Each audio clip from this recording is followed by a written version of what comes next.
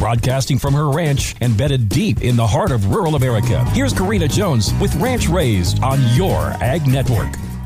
Thanks for starting your week with me right here on Ranch Raised. I think we squeezed the lemon pretty well this weekend and got every drop of goodness out of it. The sweet spot was catching some moisture, which improved everyone's mood and reinstilled some hope at a chance of getting this grass started and some seeds germinating. I chauffeured the kids over to an ABGA goat show nearby. I am always amazed by these ABGA goat shows in our backyard that bring in exhibitors from all over the country. I even saw a trailer in the parking lot from Washington State, right here in central Nebraska. The girls held their own and won a little, saw a lot of really good goats, and enjoyed catching up with our goat showing friends whom we hadn't seen in a while. Yesterday, some of my family went over to a neighborhood branding to lend a hand. They had a really good day catching up with neighbors and, by my daughter's account, eating some really good desserts. And my husband was really happy with how his young horse worked dragging calves to the fire for her first time. So that was just icing on the cake. I have my brassicas plants in the ground and some lettuce and radishes planted. I have my tomatoes and peppers hardening off, and when I can't find anything else to do, there's always more rhubarb to cut up and make into a dessert or throw in the freezer so we can enjoy those rhubarb goodies all year long.